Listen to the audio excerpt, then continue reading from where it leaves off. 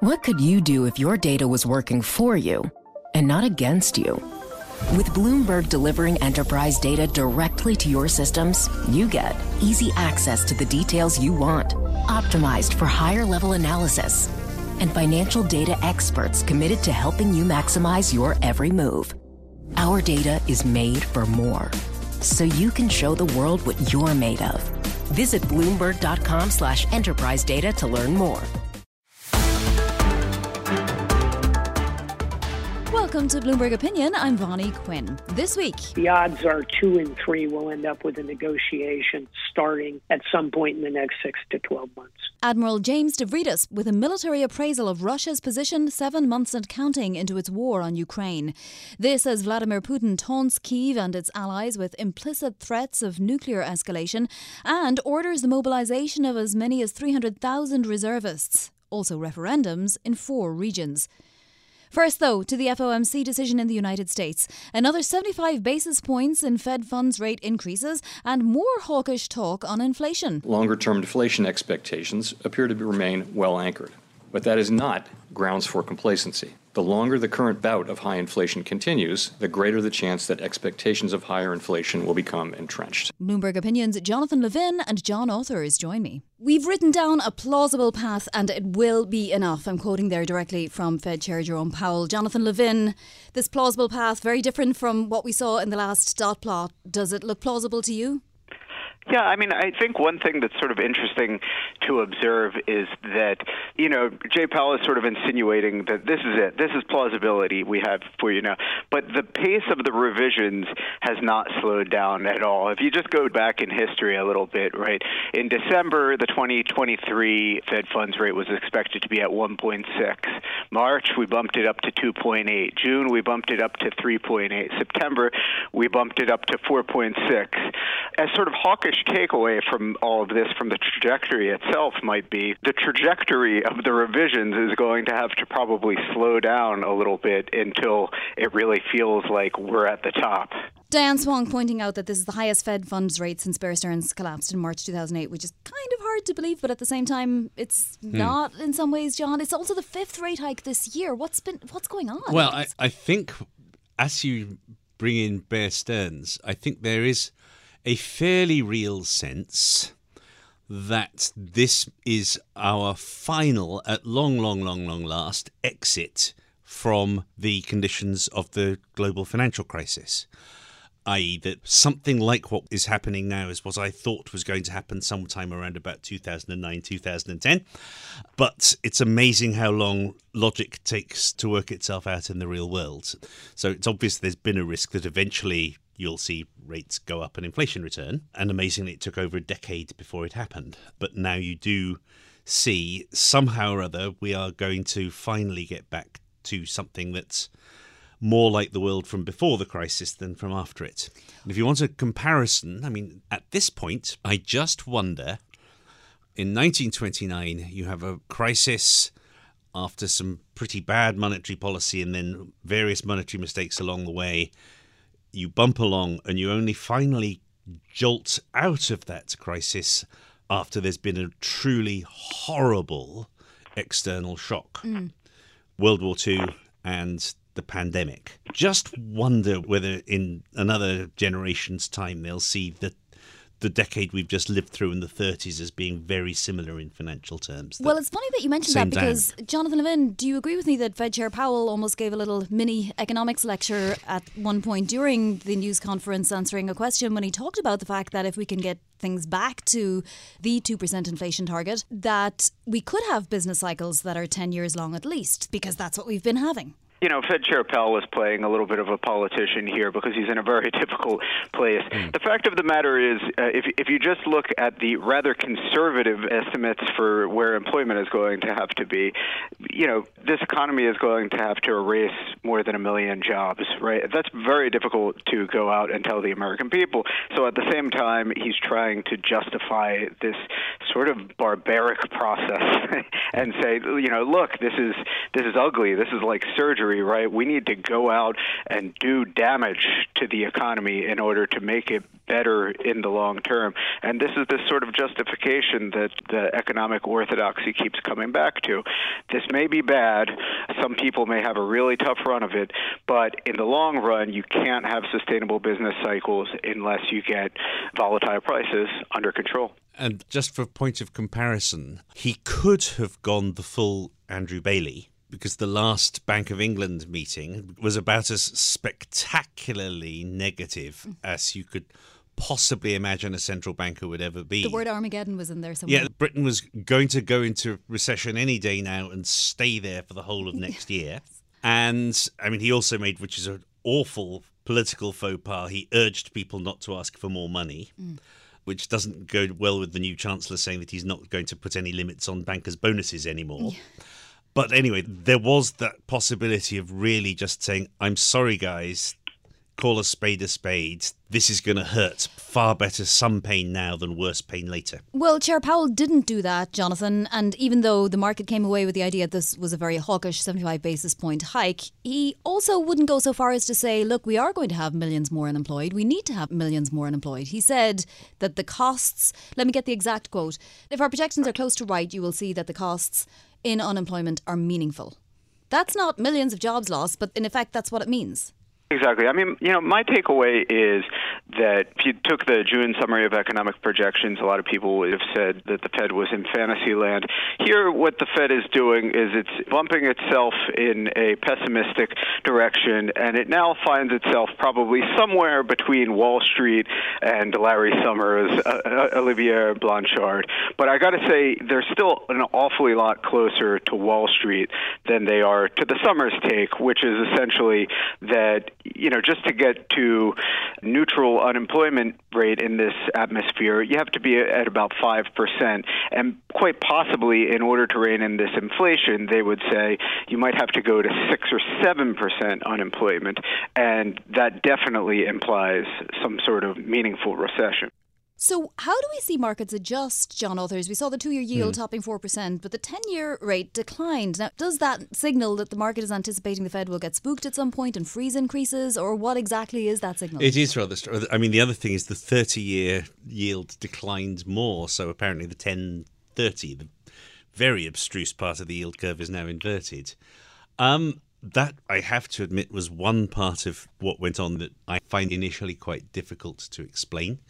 I think you probably can, in terms of just prior expectations, I think the bond market is braced for something was more realistic coming in, and I think the hawkishness from Powell helped convince people that you'll have not a pivot per se, but enough of an aggressive Fed to squelch the economy for quite a while and thereby justify lower, longer-term yields. Jonathan Levin, what was your interpretation of the moves in the yield curve?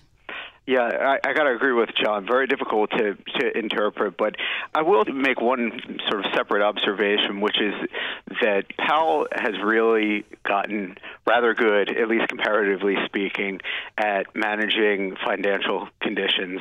And I thought that, one of the better moments, we all knew that he became much more self-aware going into Jackson Hole, and he knew that he needed to keep interest rates up, probably needed to keep risk assets down.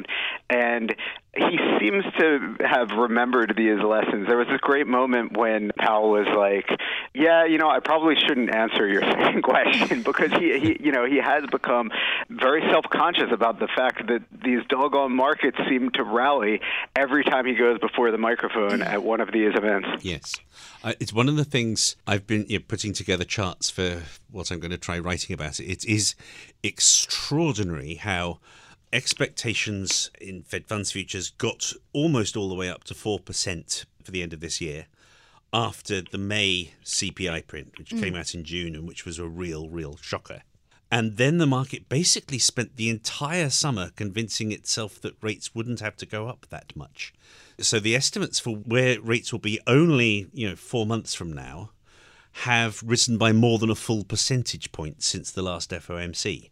which is bizarre. There's not been that big a change in conditions. Yes, and there's not been that obvious a change in messaging.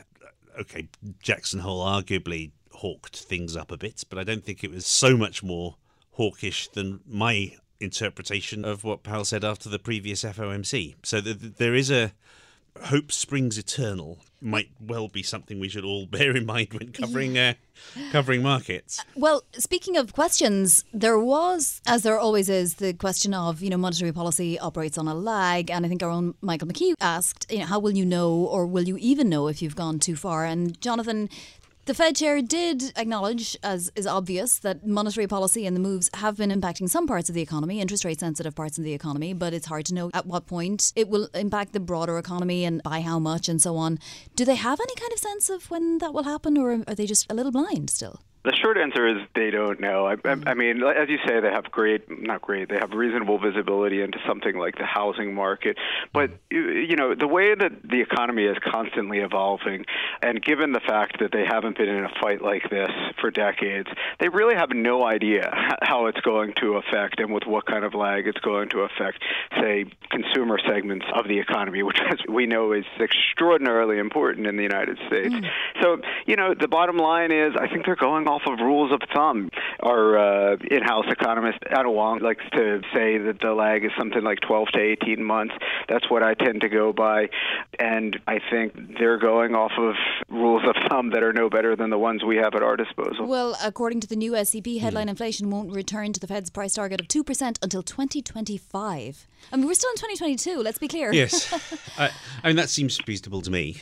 And what's quite intriguing also, though, about the dots compared to previous years is if you look at the estimates for where rates are going to be at the end of 24 and 25, they look more like a random scatter plot or a Rorschach test than anything. I think there was no more than 4 governors agreed on any one rate for the end of 2024, and the spread was something like 1.5 percentage points. And 2025, similarly, It's kind of all over the place, right, yes. Jonathan? Yeah, no, 100%. And when you're talking about long-term inflation objectives, you're still in the throes of this debate about between 2 and 3%. How much does it actually matter? I tend to be in the camp that as far as the average American, it doesn't matter so much. It only sort of matters because the Fed has gone out and made this promise, and now it sort of has to keep it lest it lose its credibility for the next inflation fight. Well, I'm going to get your thoughts on the next increase, 75 basis points and then 50, Jonathan? Yeah, it seems reasonable. At this point, it almost doesn't feel like what happens at the next couple of meetings is that consequential. It's really just all about where are we going, and probably even more importantly, how long are we going to stay there? Yeah, it's just about getting it up there, isn't it, John? Yeah, I think the path for the next few months for policy is very straightforward, barring either a major geopolitical shock. We've got a picture of Volodymyr Zelensky on the TV screens around us at the moment, or a financial crisis, some really major financial accident, which really doesn't look all that likely still. I think it's a question of we know roughly what the route is for the next few months, and then so much is about everybody sort of sitting back very tensely in the breech position or whatever to see exactly how fast inflation does come under control, what happens to the labour market. And very many number of very intelligent, very decent people have been arguing in good faith in all kinds of directions over that. We will all learn. Nobody knows which way that's going to go. But ultimately, the course is set, and we just need to see what actually happens to the economy. It's really all over the place. I mean, I noted that, 2 of the most popular ETFs were like 1 to 3 month Treasury bills and the ProShares QQQ, which offers a 3 times leveraged play on the NASDAQ 100. So, with all the cross currents in this market, I don't expect there to be any resolution between is this a massive buying opportunity for risk, or is this the moment to run for cover? Liquidate everything. Yeah. That's quite a barbell strategy. That really is quite something. Bloomberg Opinions, John Authors and Jonathan Levin there. What could you do if your data was working for you and not against you? With Bloomberg delivering enterprise data directly to your systems, you get easy access to the details you want, optimized for higher level analysis, and financial data experts committed to helping you maximize your every move. Our data is made for more, so you can show the world what you're made of. Visit Bloomberg.com/enterprise data to learn more. Russia's war in Ukraine had some turning points this week, with Ukraine retrieving a swath of land previously held by Russian forces and Vladimir Putin announcing reserve troop mobilization and referendums in territories of eastern Ukraine. I asked Admiral James Stavridis, Bloomberg opinion columnist and NATO's 16th Supreme Allied Commander, also former commander of US Southern Command, to join. Admiral, Yale historian Timothy Snyder often says that military history is not covered as much as it should be, so we concentrate on things like strategy or somebody's thinking, that they're paramount in conversations about war. So let's start there. What do we know right now about what shape Russia is in militarily? I'm talking hardware, from tanks to drones, battlefield artillery, ammunition and so on. In terms of the systems they need to prosecute the war in Ukraine, they're in very bad shape. And that means manpower, particularly trained soldiers. They've evidently lost around 80,000 killed or grievously wounded. They've lost thousands of tanks, thousands of armored personnel carriers. Their drone fleet has been destroyed. That's why they're seeking additional help from Iran. So the systems they need to conduct a ground war against a well-equipped, high morale ground force like the Ukrainians are very low. Bonnie, it's important to remember there are other parts of the Russian military that are quite capable and remain so, notably their submarine force, their nuclear forces, their long-range bomber forces. None of those have been touched by the Ukrainians, but that forward ground element has been decremented, I'd say, at least 50%, and that's quite remarkable in 6 months of war. Are you suggesting that Russia could somehow change this theater into something different?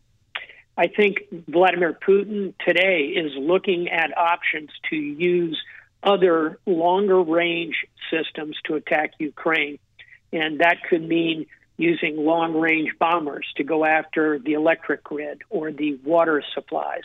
It could mean a massive cyber attack, something we have been watching for, but he has not yet chosen to undertake. It could be the use at the very dark end of the spectrum of a chemical weapon, which he would no doubt try and false flag, attribute it to the United States or Ukraine. But because his ground forces have been so decremented and have failed him, he's looking at other options. From a military perspective, how easy would it be for him to mobilize any of those sorts of efforts? Would it just be a question of giving the order? It would be. And this is the tragedy of the situation in which the Ukrainians find themselves, which is that effectively they have a massive sanctuary state. That would be Russia, where they are proscribed from attacking Russia. They can't reach into Russia and attack those sites because they don't want to escalate the war and drag NATO into it. So the Ukrainians have a very tough situation in that Russia can operate from sanctuary bases and strike into Ukraine. What would Vladimir Putin have to take into account international relations-wise in order to escalate? He's obviously had conversations with President Xi recently. You mentioned Iran. He's maybe not getting the support that he would like from both of those countries. Would that matter to him? Increasingly, it is mattering to him. And very recently, of course, in Uzbekistan, the meeting of the Shanghai Cooperative Organization, the meetings that he had there were tepid at best in terms of the level of support from Russia, Iran, and India, frankly. Modi in public really chastised Putin. It's good to see. So he's got a weak international flank there. And on the other side, the United States, NATO, Japan, the Pacific democracies are very unified at this point. So Putin has not only the military problems we just spoke about, and not only the economic problems, he's got a significant diplomatic shortfall as well. So it seems what you're saying is that a ground war offensive, to continue that would be quite difficult for President Putin, but he does have other options.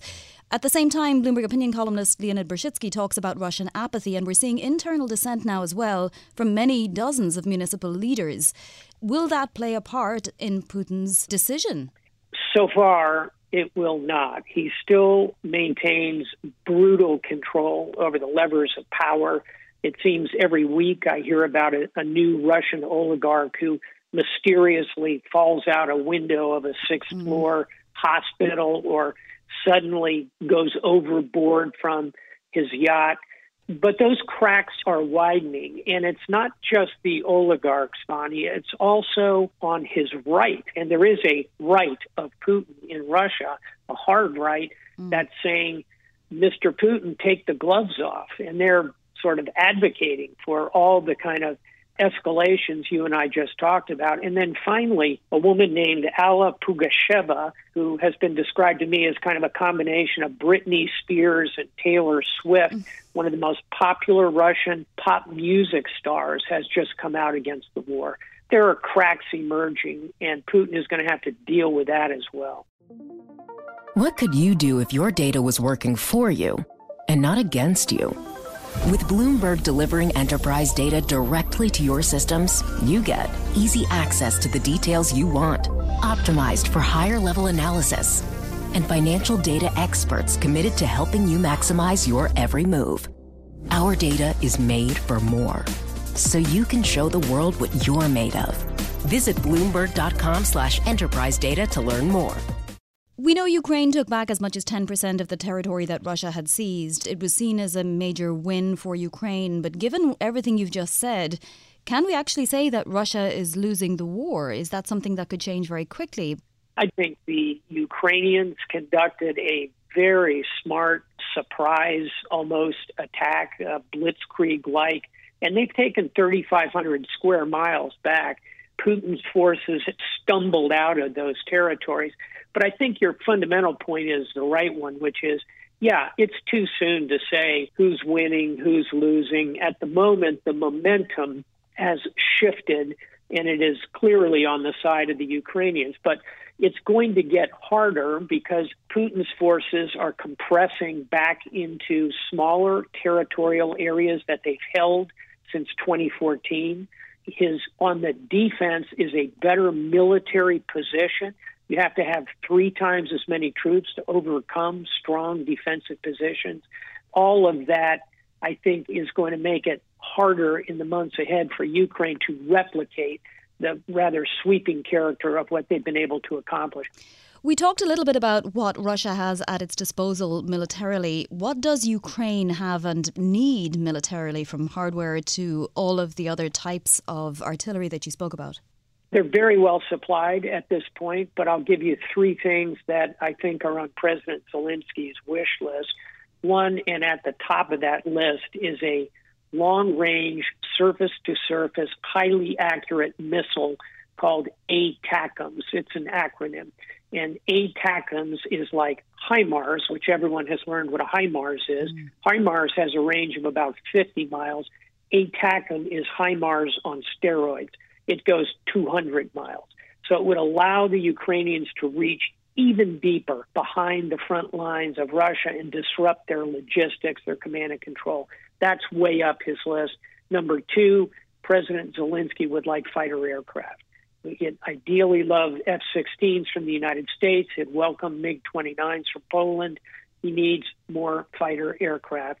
And number 3, he would still like additional seagoing cruise missiles to take the fight to the Black Sea Fleet. Beyond those 3 systems, and those are big, important systems, but everything else has been put in the hands of the Ukrainians, and they're putting it to good use. Would everything you just mentioned be enough to counter if Russia were to mobilize its submarine fleet, for example, as you mentioned earlier? I think that what Putin's next big challenge is, and you mentioned the word, it's mobilization. He is going to have to mobilize troops. That's his biggest shortfall at this point. And obviously you can't build troops in a factory. You have to mobilize them, draft them, conscript them, give them uniforms, train them, put them into the fight. That's when your base at home really starts to dislike what's happening, just like occurred for the United States during the war in Vietnam. What brought down the United States' participation in that war in many ways was the unpopularity of the draft. Putin knows that. That's a big challenge for him coming up. Let's move to a different theatre, though. I'm hesitant to use the word theatre because the activities may not meet the criteria for that word. And obviously I'm talking about China and Taiwan. It was quite striking to hear it spelled out by the president on CBS's 60 Minutes that US troops would be involved. So physical troops involved. But would U.S. forces defend the island? Yes, if in fact there was an unprecedented attack. Is that a departure, Admiral? It was read by some as a departure, but as has happened once or twice over the last year, President Biden makes a fairly general statement like that, and then the next day the White House comes out and says there has been no change in U.S. policy. So U.S. policy, Vonnie, as you know, is strategic ambiguity, meaning we're not going to define whether or not we're going to be involved militarily if China decides to invade Taiwan. That's been our policy for over 50 years. That hasn't changed. I think the problem is many commentators and analysts look at this as an on and off switch. Either we're going to fight or we're not going to fight. It's more a rheostat, which is the dimmer that you have in your dining room to bring the lights up or down. And that rheostat, I think what the president was signaling is that rheostat is ramping up, meaning we're going to provide more advanced equipment, more training, more engagements, more diplomatic visits. He's signaling Beijing that the United States is going to be involved. I don't think he's trying to define exactly what our involvement will be. So any active military operation would be something like training. It wouldn't actually be fighting. It could be, or it might be involved in actual fighting. And that's precisely what we're trying to convey to Beijing, is that ambiguity, because it complicates Chinese planning. In other words, if China knew that we were not going to be involved in fighting at all, that might change their calculus and make it more aggressive. If they have to consider whether we would or wouldn't step into combat roles, that complicates their thinking. That creates deterrence. Hopefully that avoids a conflict. Admiral, you mentioned, or at least I know that you have some ideas about who's to blame for growing nuclear arsenals. Perhaps this is a good time to elaborate a little bit on that thinking. Nuclear arsenals are, in fact, growing globally, and that concerns me a lot. Unfortunately, all of the instability in the world creates incentives for nations that are not nuclear armed to think about it. So a prime example would be Iran, which doesn't have a nuclear weapon as far as we know right now, but is certainly very close to stepping across that threshold. If they do so, the Saudis will probably think very strongly about stepping across that threshold. Kim Jong-un has nuclear weapons. I think over time that causes both Japan and South Korea to think about stepping over that threshold.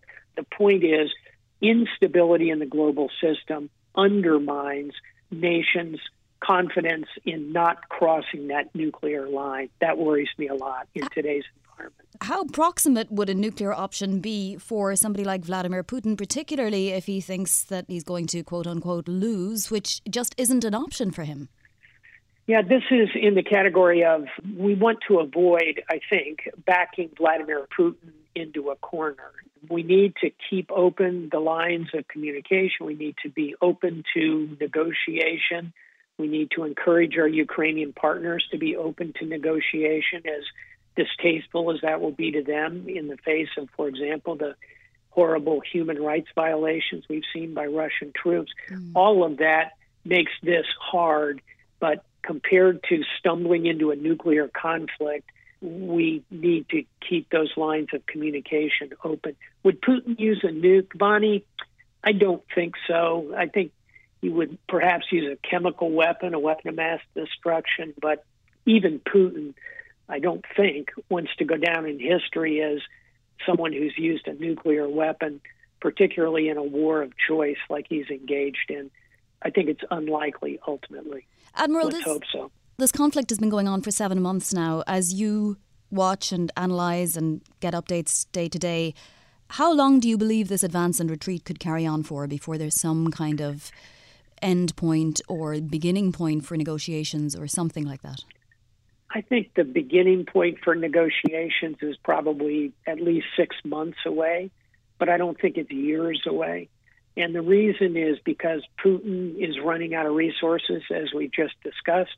And over on the Ukrainian side, over time, the West will become less forthcoming with all of the assistance and all of the costs. There'll be big forces at work that will move the Russians and the Ukrainians towards some kind of negotiation.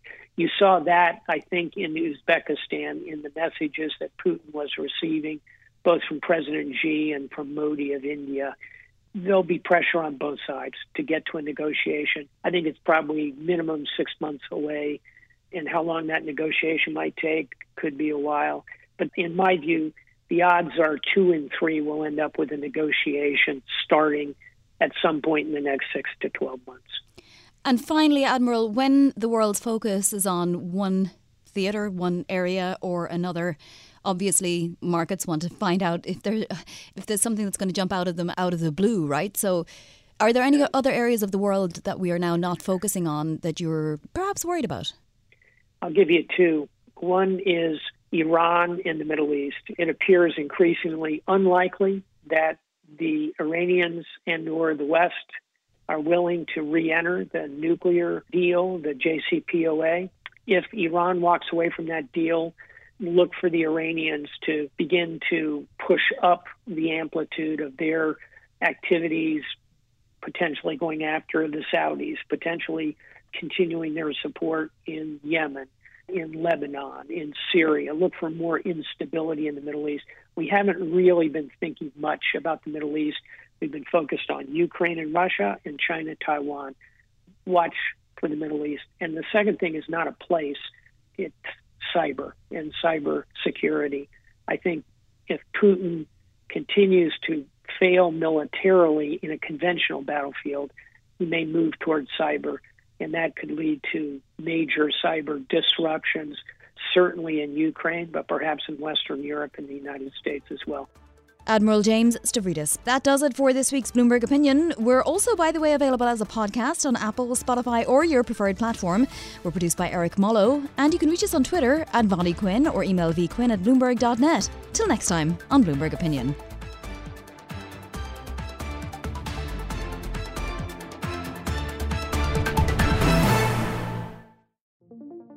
What could you do if your data was working for you and not against you?